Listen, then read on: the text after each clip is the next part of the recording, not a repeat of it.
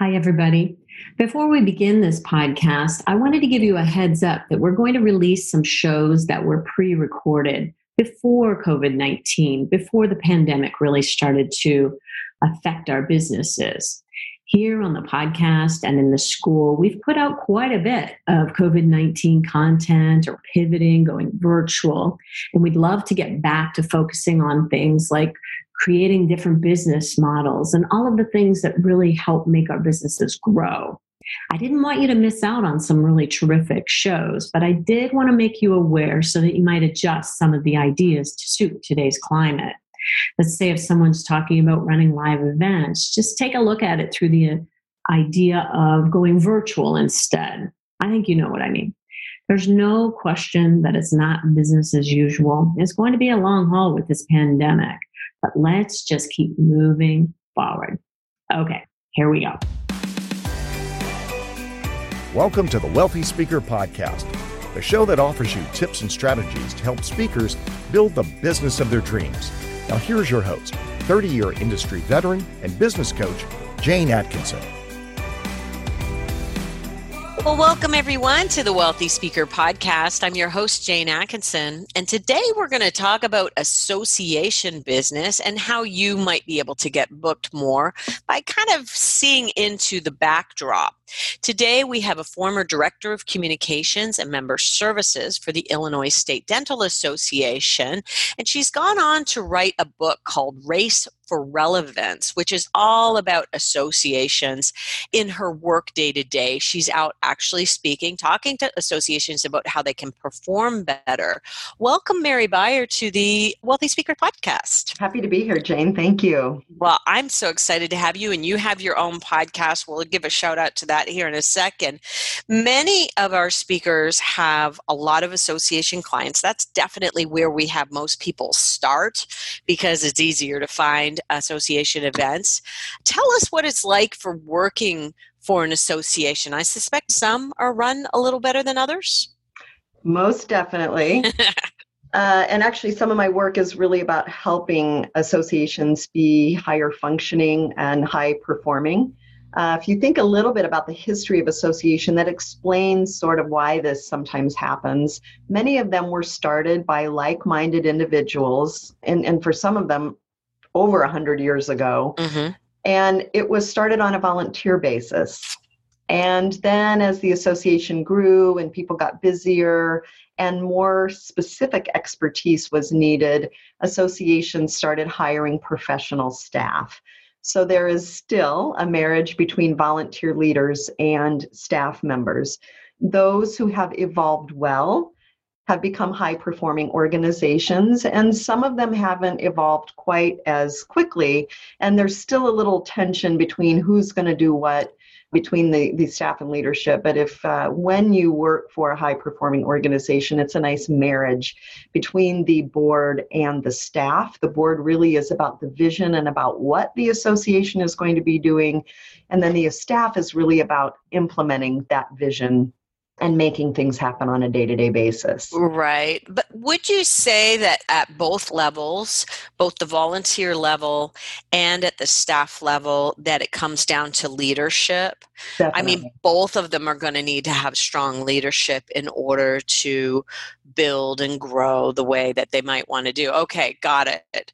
So your experience of working with an association, was that something that you walked away from feeling like, I really understand this industry now? So you obviously are out helping people. Was that a positive experience for you? Absolutely. I was lucky enough to work for a high-performing organization, and I'm to this day, I am so grateful for the mentorship that I received from the executive director at the time. I didn't realize how performing our association was until I started working with other ones and realized that not everybody operates the same way. Right. I think one of my favorite things about associations, though, Jane, is that all of them are committed to making the world a better place. And they're doing it through education. They're doing it through helping their members succeed. And when a member succeeds, they're helping their clients. So, physicians want to do a good job for their patients, and Realtors want to do a good job for the families that they're selling houses to and for. So, when everything is said and done, it's about making a positive impact. And I think that's not only from my work, that's one of the things that I appreciate, but as a speaker who is interested in speaking for the association market, you can help people do better. And then it has a ripple effect, because when members of the association are doing better, the individuals they serve benefit from that. Right. I love that. And I love when they are mission driven for something that's very purposeful. Absolutely. Now, but let's talk about those kind of bottom line results that an association might be looking for. Are they always, is this across the board that an association would always want to be building their membership? Can you say that, or are there ever associations that say, you know what, this is all the members we want, we're going to start a wait list? Yeah, I would say that 95% of them would like to grow their membership. There is a very, very small percentage that focuses on a very niche audience and have decided that serving a smaller market, but maybe serving a greater share of the member, makes more sense for them. But that would be a highly unusual circumstance, and you don't see it very often. Yeah. And I just really want speakers to understand that the associations are hiring them for a specific topic because their members have asked for this topic, because they have a mission to serve their members in order to get more members. And I think just understanding that as a basic, many of our senior speakers would understand that very, very vividly. Let me give you a question that I think is beneficial, especially if you're a newer speaker. Answer this question before you even approach an association about speaking, and that is, how can you help that association's members work less stressfully, more profitably, and more productively? Because if you can do one of those things, if you can help a member work less stressfully, more profitably, or more productively, then that association becomes a must-have association rather than just a nice-to-have membership. So not only have you helped the members, but you've actually helped the association serve members. And if you're able to do that, the association is going to invite you back over and over and over, and they're going to refer you to other chapters of the organization, and you'll be busy for a long, long time. Beautiful. And I'm thinking about how some people really tend to own a really great market share in an association.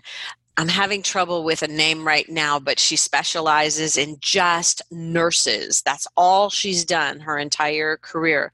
I know that my friend Rhonda specializes in admin professionals. And so the associations that house admin professionals would be her markets, and she would get asked back time and time and again. So be thinking about what market might be perfect for you. You happen to have a very broad market because all associations could hire you, right?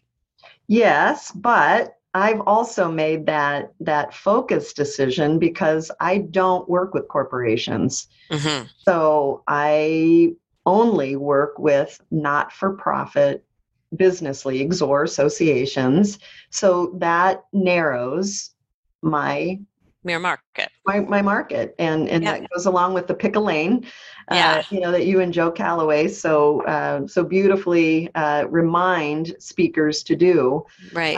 And then within it, I do a large percentage of my work with medical organizations. So I work with any association, but I have a specialized niche really with medical organizations, law or bar associations. And then I also happen to do a lot of work with insurance organizations. So it just sort of happened that way. But now that I know I've got expertise with medical and legal organizations, my job is easier if I'm working with one of them because my learning curve isn't quite as great. Got you. And now when you are targeting associations, are you targeting them at the state level and up? Or are you only going in at the national level, for instance? So I work with both, but I've got two answers to that question. Mm-hmm. When I first started speaking, I very much was focused on the state level. Right. Because I knew if I did a good job at the state level, You would those get state national. executives would recommend me to other states. Right. And the more states you do, then the easier it is to get recognized and invited to a national organization. Now, again, still I work with both state and national, but because I'm working specifically with the leadership, the staff and the leadership of associations, I tend to focus more on the national, although I still do a fair amount of state work. Right, right. And your fees having gone up will likely exclude you from some state associations. Can we talk about what pricing, what fees? So let's talk local, state, and national, just so people kind of have an idea, oh, okay, I should be going after this. At the local level, is it pretty much across the board that speakers aren't necessarily getting paid for the monthly meeting at the local level, except with some exceptions, or are there lots of budgets going on at the local level? I think there are lots of budgets going on, but they're not big budgets. They're, Okay. they're Low budget. very small budgets. So Okay. if you're starting out, it's a wonderful place to start out. Yeah. So why don't we give them numbers like 0 to 3,000 or something like that? Is that too high? I think it's too high. Okay. 2,500, 2,000? Yeah. It really depends. And that's the hard Okay. thing when you're talking about associations. Sure. Some associations I work with have a whole lot of money, Mm-hmm. and some really don't. And But even at the local level, they might spend, $5,000 on a speaker. Is that like just a once in a blue moon type of thing? Highly, highly unusual. Okay. And I think that would only happen if they have a strong local annual meeting Right. that draws a lot of attendees, not just from the local area, or if it is a large metropolitan area. Gotcha. But even then, I think that fee might be a stretch. But I can't profess to be an expert For sure. on what locals are paying, because again, a lot of it you depends on just what industry. hit on something that was important. If it is like the big annual meeting for the local membership, they might end up splurging on a speaker for that. So let's go up then to state. I have typically thought that anything up to maybe 7,500 might be where you might hit your head on the ceiling at the state level.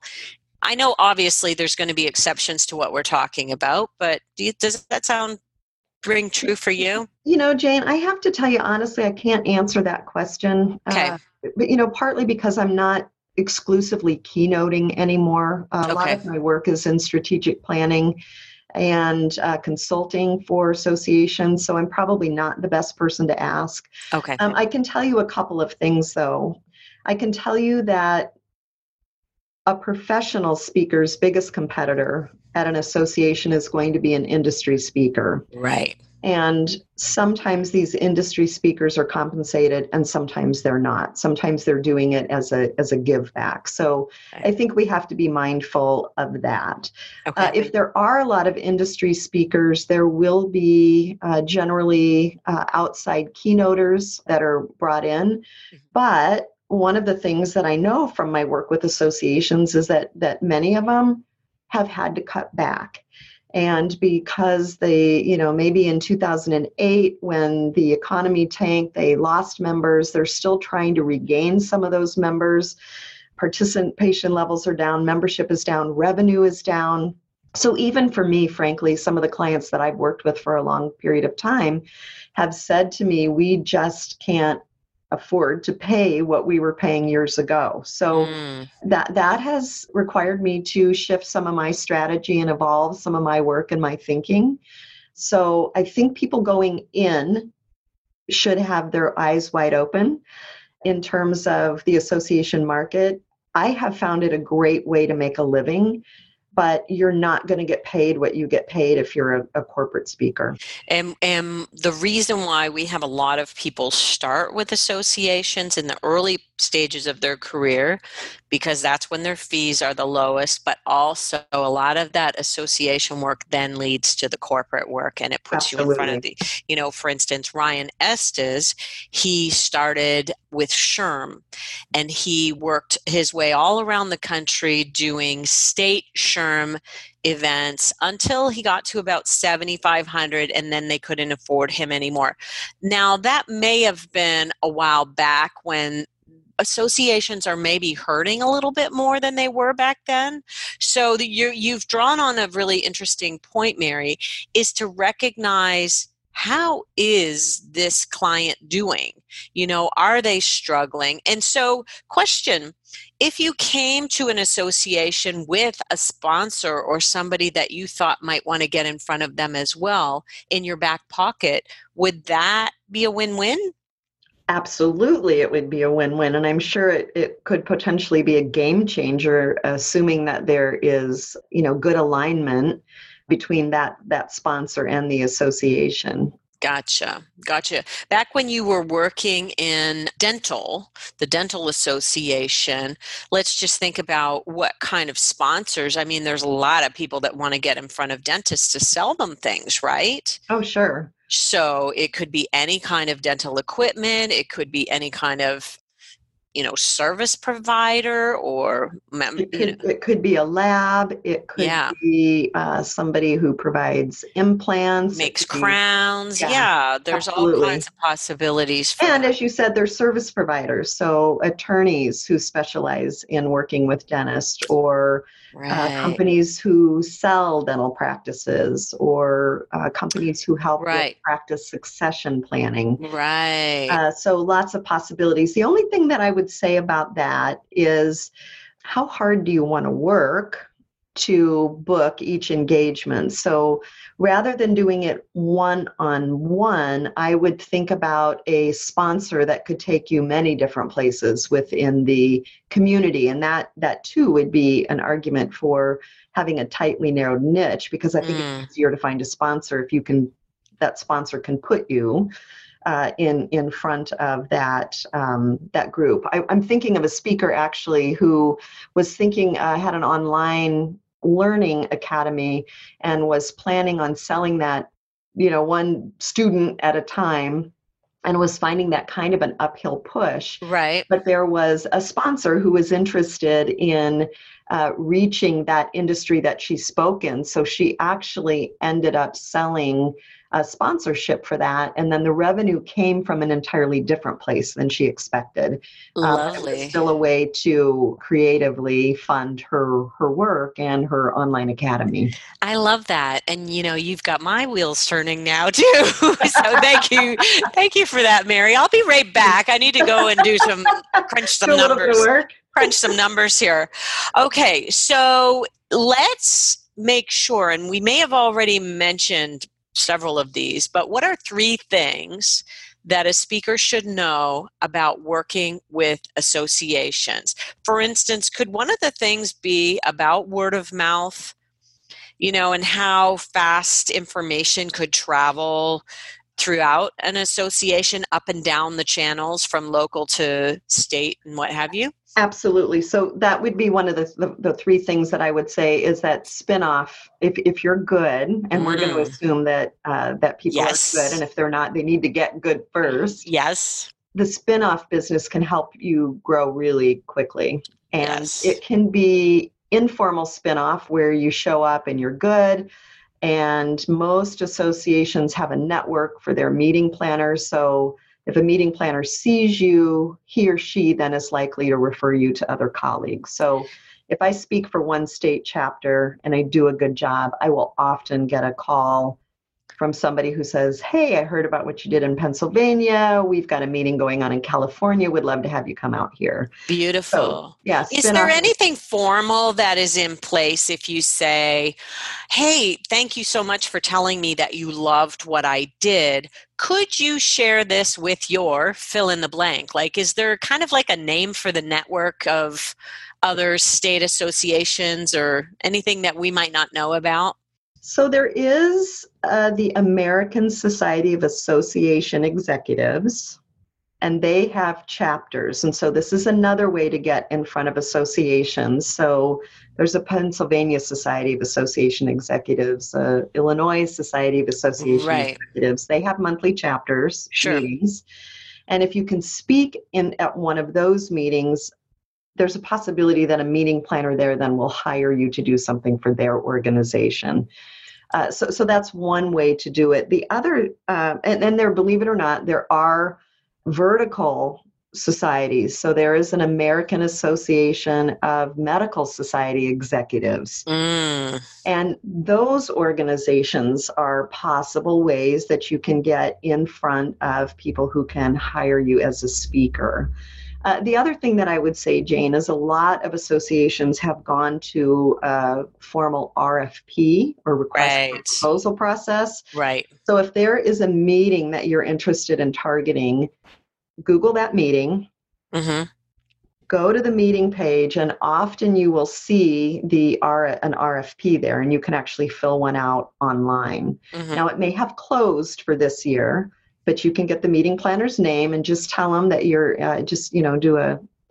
I wouldn't make it a long email because they may not read it, but I would just say, I noticed that the RFP for this year meeting has closed. Can you give me an idea of when it will open for next year's meeting? And then that way you can make a note on your calendar to go back and take a look at it for next year. I just thought of a fun little rhyme. Does RFP mean free? And that's part of the decision that you have to make. Okay. We both know that when you're first starting out, you'll probably need and want to do some free engagements. Okay. At some point, you're not going to want to do that any longer. And so, meeting planners will also always tell you this is good for exposure. You'll get in front of people. Sure. And it's fine to get in front of people, but you really want to get in front of people who can purchase your services, whether you're a consultant or a speaker. So, at some point, free will not put food on the table and it will not pay a mortgage. So I have a policy regarding how many I do free each year, and that has evolved over the years. And then I also choose to do a couple of free for charity every year too, is kind of my support and give back to the charitable community. So I know that there are some RFPs that you can fill out, though, that will ask, what is your fee? So there are some that may not necessarily be for free. Am I right on that? Oh, that's true. And if they're doing an RFP, they usually will tell you up front, if you're a member of the association, we expect that you'll be doing this at no charge, or they might cover your travel expenses. The other ones won't provide guidance unless they're providing a ceiling. They may say, we pay no more than $1,000. Right. And then you can decide, do I want to proceed with that or not? And if you think it will help you get spin-off business, it might be worth doing it. I mean, in that case, you're being paid a little bit to market your services. For sure. So one of the techniques that David Avrin gave us for the school, which was, I thought, brilliant, was they'll fill out the RFPs, but their goal is to actually get a yes and then turn it into a yes for the keynote. So a lot of times the RFPs are for the breakouts, and they don't really want the breakout. They want the keynote role. That's where he belongs, and his fee is such. So they will try to convert an RFP yes into not a breakout, but a keynote. And I think that that's really smart, is just to get to talk to somebody. Can you circumvent the RFP process by just finding the right person? It really depends. Some associations now are actually using the RFP to try to address the issue of diversity and inclusion. And so they are blinding the RFPs. They are no longer sending them out with a name, and they are taking out any identifying characteristics. So I'll give you an example. Oh, that's interesting. Me. I was hired to do a presentation for a client. And this was really nice for me. I had so many people in the room. They had to have staff come in and open the doors in between two rooms, bring in more chairs. It was standing room only crowd. got a standing ovation at the end of it, which was lovely. And my thought was, this is going to help next year because they know that I did a good job for them.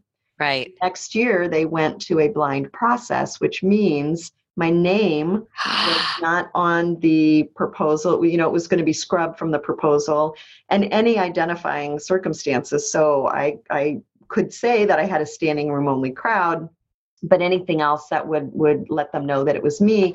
And many of them, and this is really important to understand, many of them are no longer doing this only internally with staff. They are using a committee that is looking at all these RFPs. So, a committee will be looking at it. So even so I might have a personal relationship with the meeting planner. Right. I've worked with them for years. Maybe I've even helped them out in a scrap, when they've gotten maybe another meeting, speaker is canceled and I've been there and I helped them out.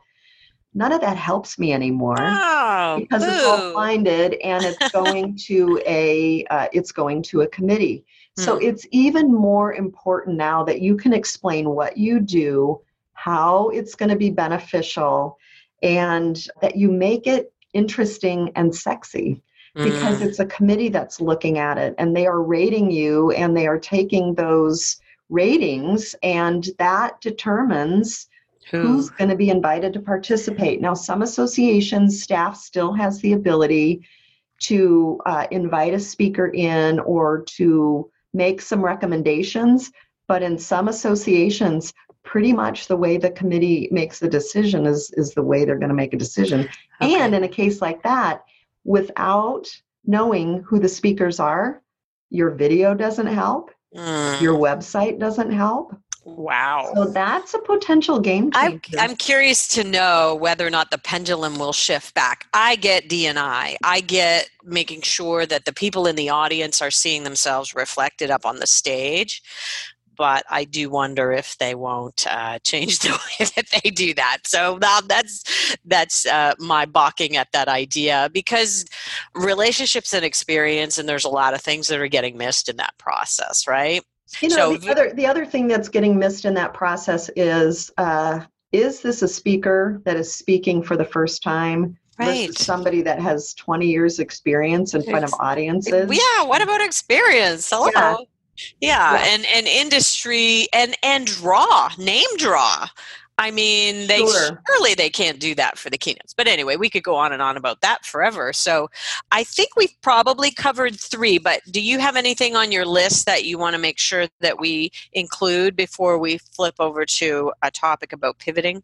I think the only thing that I would recommend is that people be aware that there are state chapters. So a national organism, the American Association, has state chapters, and many of those chapters have large annual dental meetings. So you'll want to find out, so they have the large dental meeting, but then they also, each of those, the chapters has locals underneath it. So there are opportunities to speak at the local meetings. Like we said earlier, probably not for a fee. Right. Or not a big fee. Then the state also hosts its own meetings, its own leadership meetings, and usually an annual meeting. So there's lots of different meetings, but just understand that there's different levels and not every association is organized the same. Okay. So you can't make assumptions that just because this one has state chapters, this one will too. Right. I often will say to clients who are just getting ready to go out onto the freebie circuit, the rubber chicken circuit, as we used to call it, to be strategic about it. Let's not just go and speak to every Rotary out there, but let's actually figure out what audience you want to be in front of. And this is a great way. Maybe you'll find out that, actually dentists aren't my perfect audience. Let me switch gears now while I'm still at the free level before I'm getting paid, and then find out that it's not necessarily my people. Here's the irony though. The only way you can find out who isn't your audience is to go speak in front of them. To speak to them. Well, you kind of find out the hard way. Yeah, either your information resonates with them or it doesn't. Yeah. Or there have been groups that I thought would have money or groups that I thought I would get some spinoff business from, and I didn't.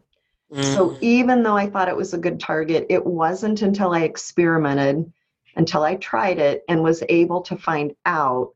And so I'm of the mindset that I should always be experimenting with something. Sure. And audience, as you're just getting started out, is, the right fit client, who your best group is. Like I said, I speak to all associations, but I have found that my right fit, my best fit really are legal organizations, medical organizations. And then again, I do a lot with insurance, and that just happened to be because I had a lot of insurance clients all at the same time. So I have some understanding in those fields that really shortens my learning curve when I walk into an engagement. And it gives you a lot of focus in your outbound efforts. Oh, and, absolutely. And we talk about choosing 3 target audiences, and you've done that so beautifully. And because when you say, oh, well, who is your message good for? Well, it's good for everybody. Okay, but we can't start with everybody. We need to have some focus going out. And I like medical, law, and insurance. Now you know exactly what you're doing when you perform an outbound campaign. So that's really good. I like to think about that as focus pocus. It's the magic that happens instead of hocus pocus. It's the magic that happens when you are courageous enough to narrow your focus. Many, many years ago, I read an article about how artists really only need 1,000 people to pay them each year for their work. And so that if you're a musician, if you're a potter, if you're a craftsman of some sort, you really only need 1,000 people each year to pay you, and you can $100, and you can make a good living each year. There's no way that I could work with 1,000 associations. So I've actually narrowed that and said, I really only need a group of 200. If I have 200 associations that I've worked with that will hire me and then hire me again in a year or two, then that is enough for me to make a decent living. Beautiful. It's a little scary to say I only need 200, but it's true. And so that's where if you trust that you don't need everybody, you just need somebody and enough somebodies to help you make a living, then it's easier, I think, to narrow it to 3 areas rather than and that fear, I think, comes, I'll never work again. I'll never speak again. I had a great year last year. Am I going to make a living here? And after 10 years, that yes, it's sustainable, but you don't have to. Like you said, it doesn't have to be everybody. It has to be somebody who will pay you what you're worth. Beautiful. Focus pocus. You heard it here first, people. I love it. All right. Let's talk really quickly about pivot points. And that's something that you use in your business now, right? Absolutely. But how does it apply to a speaker, let's say? All right. You talk a lot about flashpoints. And flashpoints are times when your business changes. You write a book. Usually for the positive in this case. Yes, you hope. Definitely, you hope. But that's the thing that's interesting about flashpoints. We can plan what we think will be a flashpoint, like writing a book. We can't plan how it will be received by the market. Right. So most authors set out to write a bestseller. Not every book becomes a bestseller. Not every book resonates the way that you think it will. If it's commercially published, maybe your publisher doesn't do as much promotion as you had hoped. So instead of reaching a broad market, maybe it just reaches a smaller market. Right. So I got interested because you can't control everything about a flashpoint. I started wondering, what would happen if I looked back over the things that had been flashpoints for me and asked myself, what can I learn from that? And is it replicable? Ooh, I love that. Double down on what works. Yes. So good. So that's where I started using the concept with my clients. And then because I believe in walking the talk, I thought I better sit down and do that for myself before I ask my clients to do that. So what did you discover when you did it for yourself? Was there something that you thought, oh, I hadn't even recognized that this was working? Absolutely. And now I can go back? I will give you a couple things. And so this is going back a long, long way. I've been in the business for 30 years this year, 20 full time. And for those of you that are listening and can't see me, I'm really super young at heart. I have a young spirit. So I really don't look like, I hope I don't look like I've been in the business for 30 years. No, you don't. One of the first things that I learned early on was, and I started part-time like many speakers do, when I invested in professional materials and in my website, when I made that key investment in myself, it was easier for me to ask for money and more money, easier for me to ask what I felt like I was worth. That is a pivot point that I have come back to time and time again. Is it time for me to invest in myself and invest in my business? When I do, I find it's easier to get others to invest in my business as well. Right. A couple of more. When I wrote a book, I learned that writing something down helps create visibility and credibility. And it took me to a whole new audience. The book took me places I never would have gone on my own. And so now it doesn't necessarily have to be a book. It can be a podcast. It can be a blog, but it's somehow capturing your intellectual property in a tangible form, sending it out in the world. And now with social media, it's easier than ever for that piece of work to take you places you never anticipated going. Beautiful. And one more that I'll share with you. I was very, very slow to build a support team around me. And now I have 6 individuals that support me as independent contractors. I wish I would have done that much, much sooner. And so when I am wrestling with the decision, I look back and say, is it possible that I will wish that I would have done this much sooner? And almost all of the large decisions, the hard, tough decisions that I've made, almost every single one of them, I've thought, why didn't I do that sooner?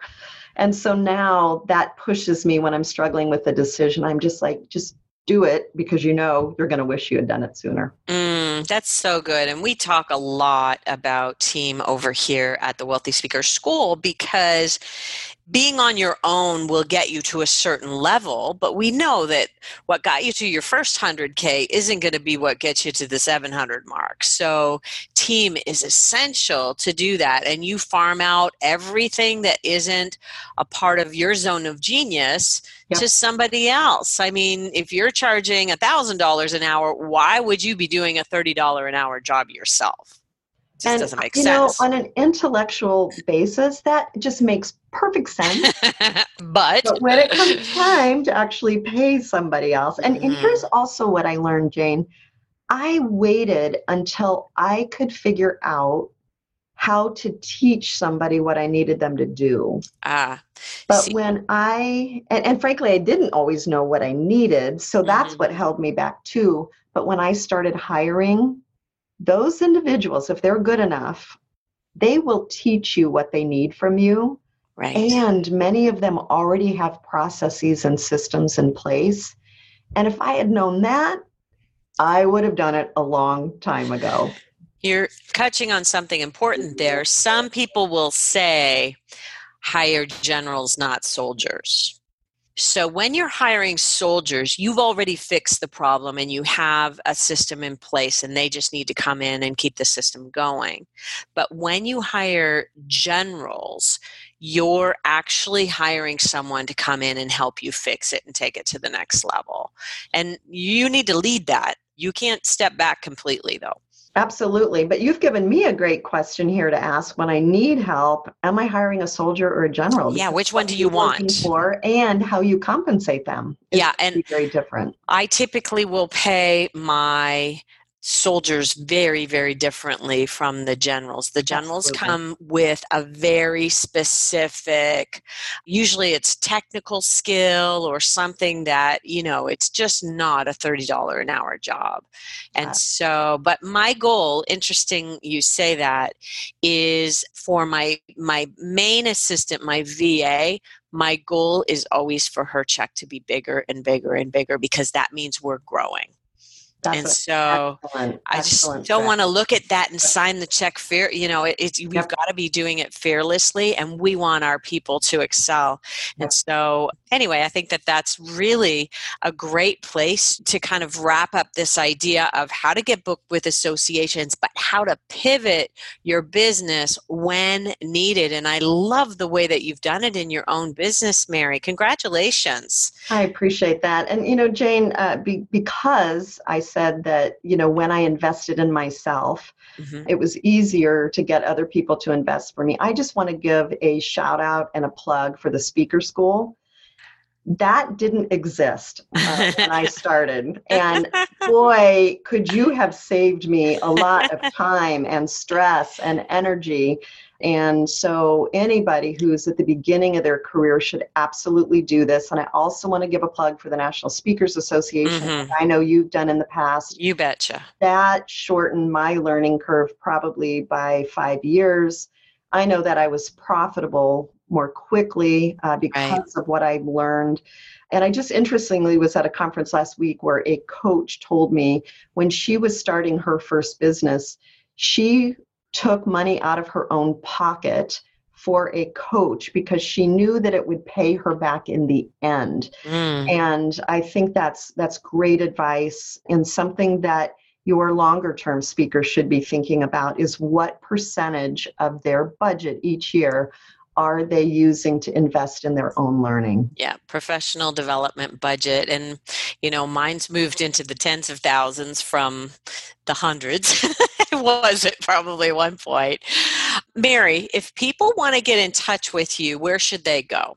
My website is Mary Byers, MaryByers.com. You can contact me through there. I am happy to answer questions about associations. I'm happy to answer questions about the business. I had a lot of people who were very, very generous with me when I first started, and I made an early promise to turn around and do the same. So it's been a delight for me to be here today, Jane, and I hope I've encouraged and inspired somebody to do something differently than they have so that they can take their message to the members of an association, knowing that those members then go out and touch patients and customers and clients. And we truly can make a difference through the ripple effect in our Wonderful. I love that. Thank you so much for your time today, Mary. If you want to study up on associations, pick up the book, Race for Relevance. Go out to Mary's podcast and check it out at her website, marybyers.com, and listen to some of the episodes and what they're talking about and what their pain points are, because I think understanding your client and what they care about is the first step to actually gaining the business, don't you think? Great advice. All right. Well, thank you, Mary. If you've enjoyed this today, everybody, leave us a message, leave us a review, let us know. And with that, we will say, see you soon, Wealthy Speakers. Bye for now, everyone. Thanks for listening to the Wealthy Speaker Podcast. If you need help building the speaking business of your dreams, head over to wealthyspeakerschool.com and take advantage of our 20-minute next step call. Thanks for listening to the Wealthy Speaker Podcast.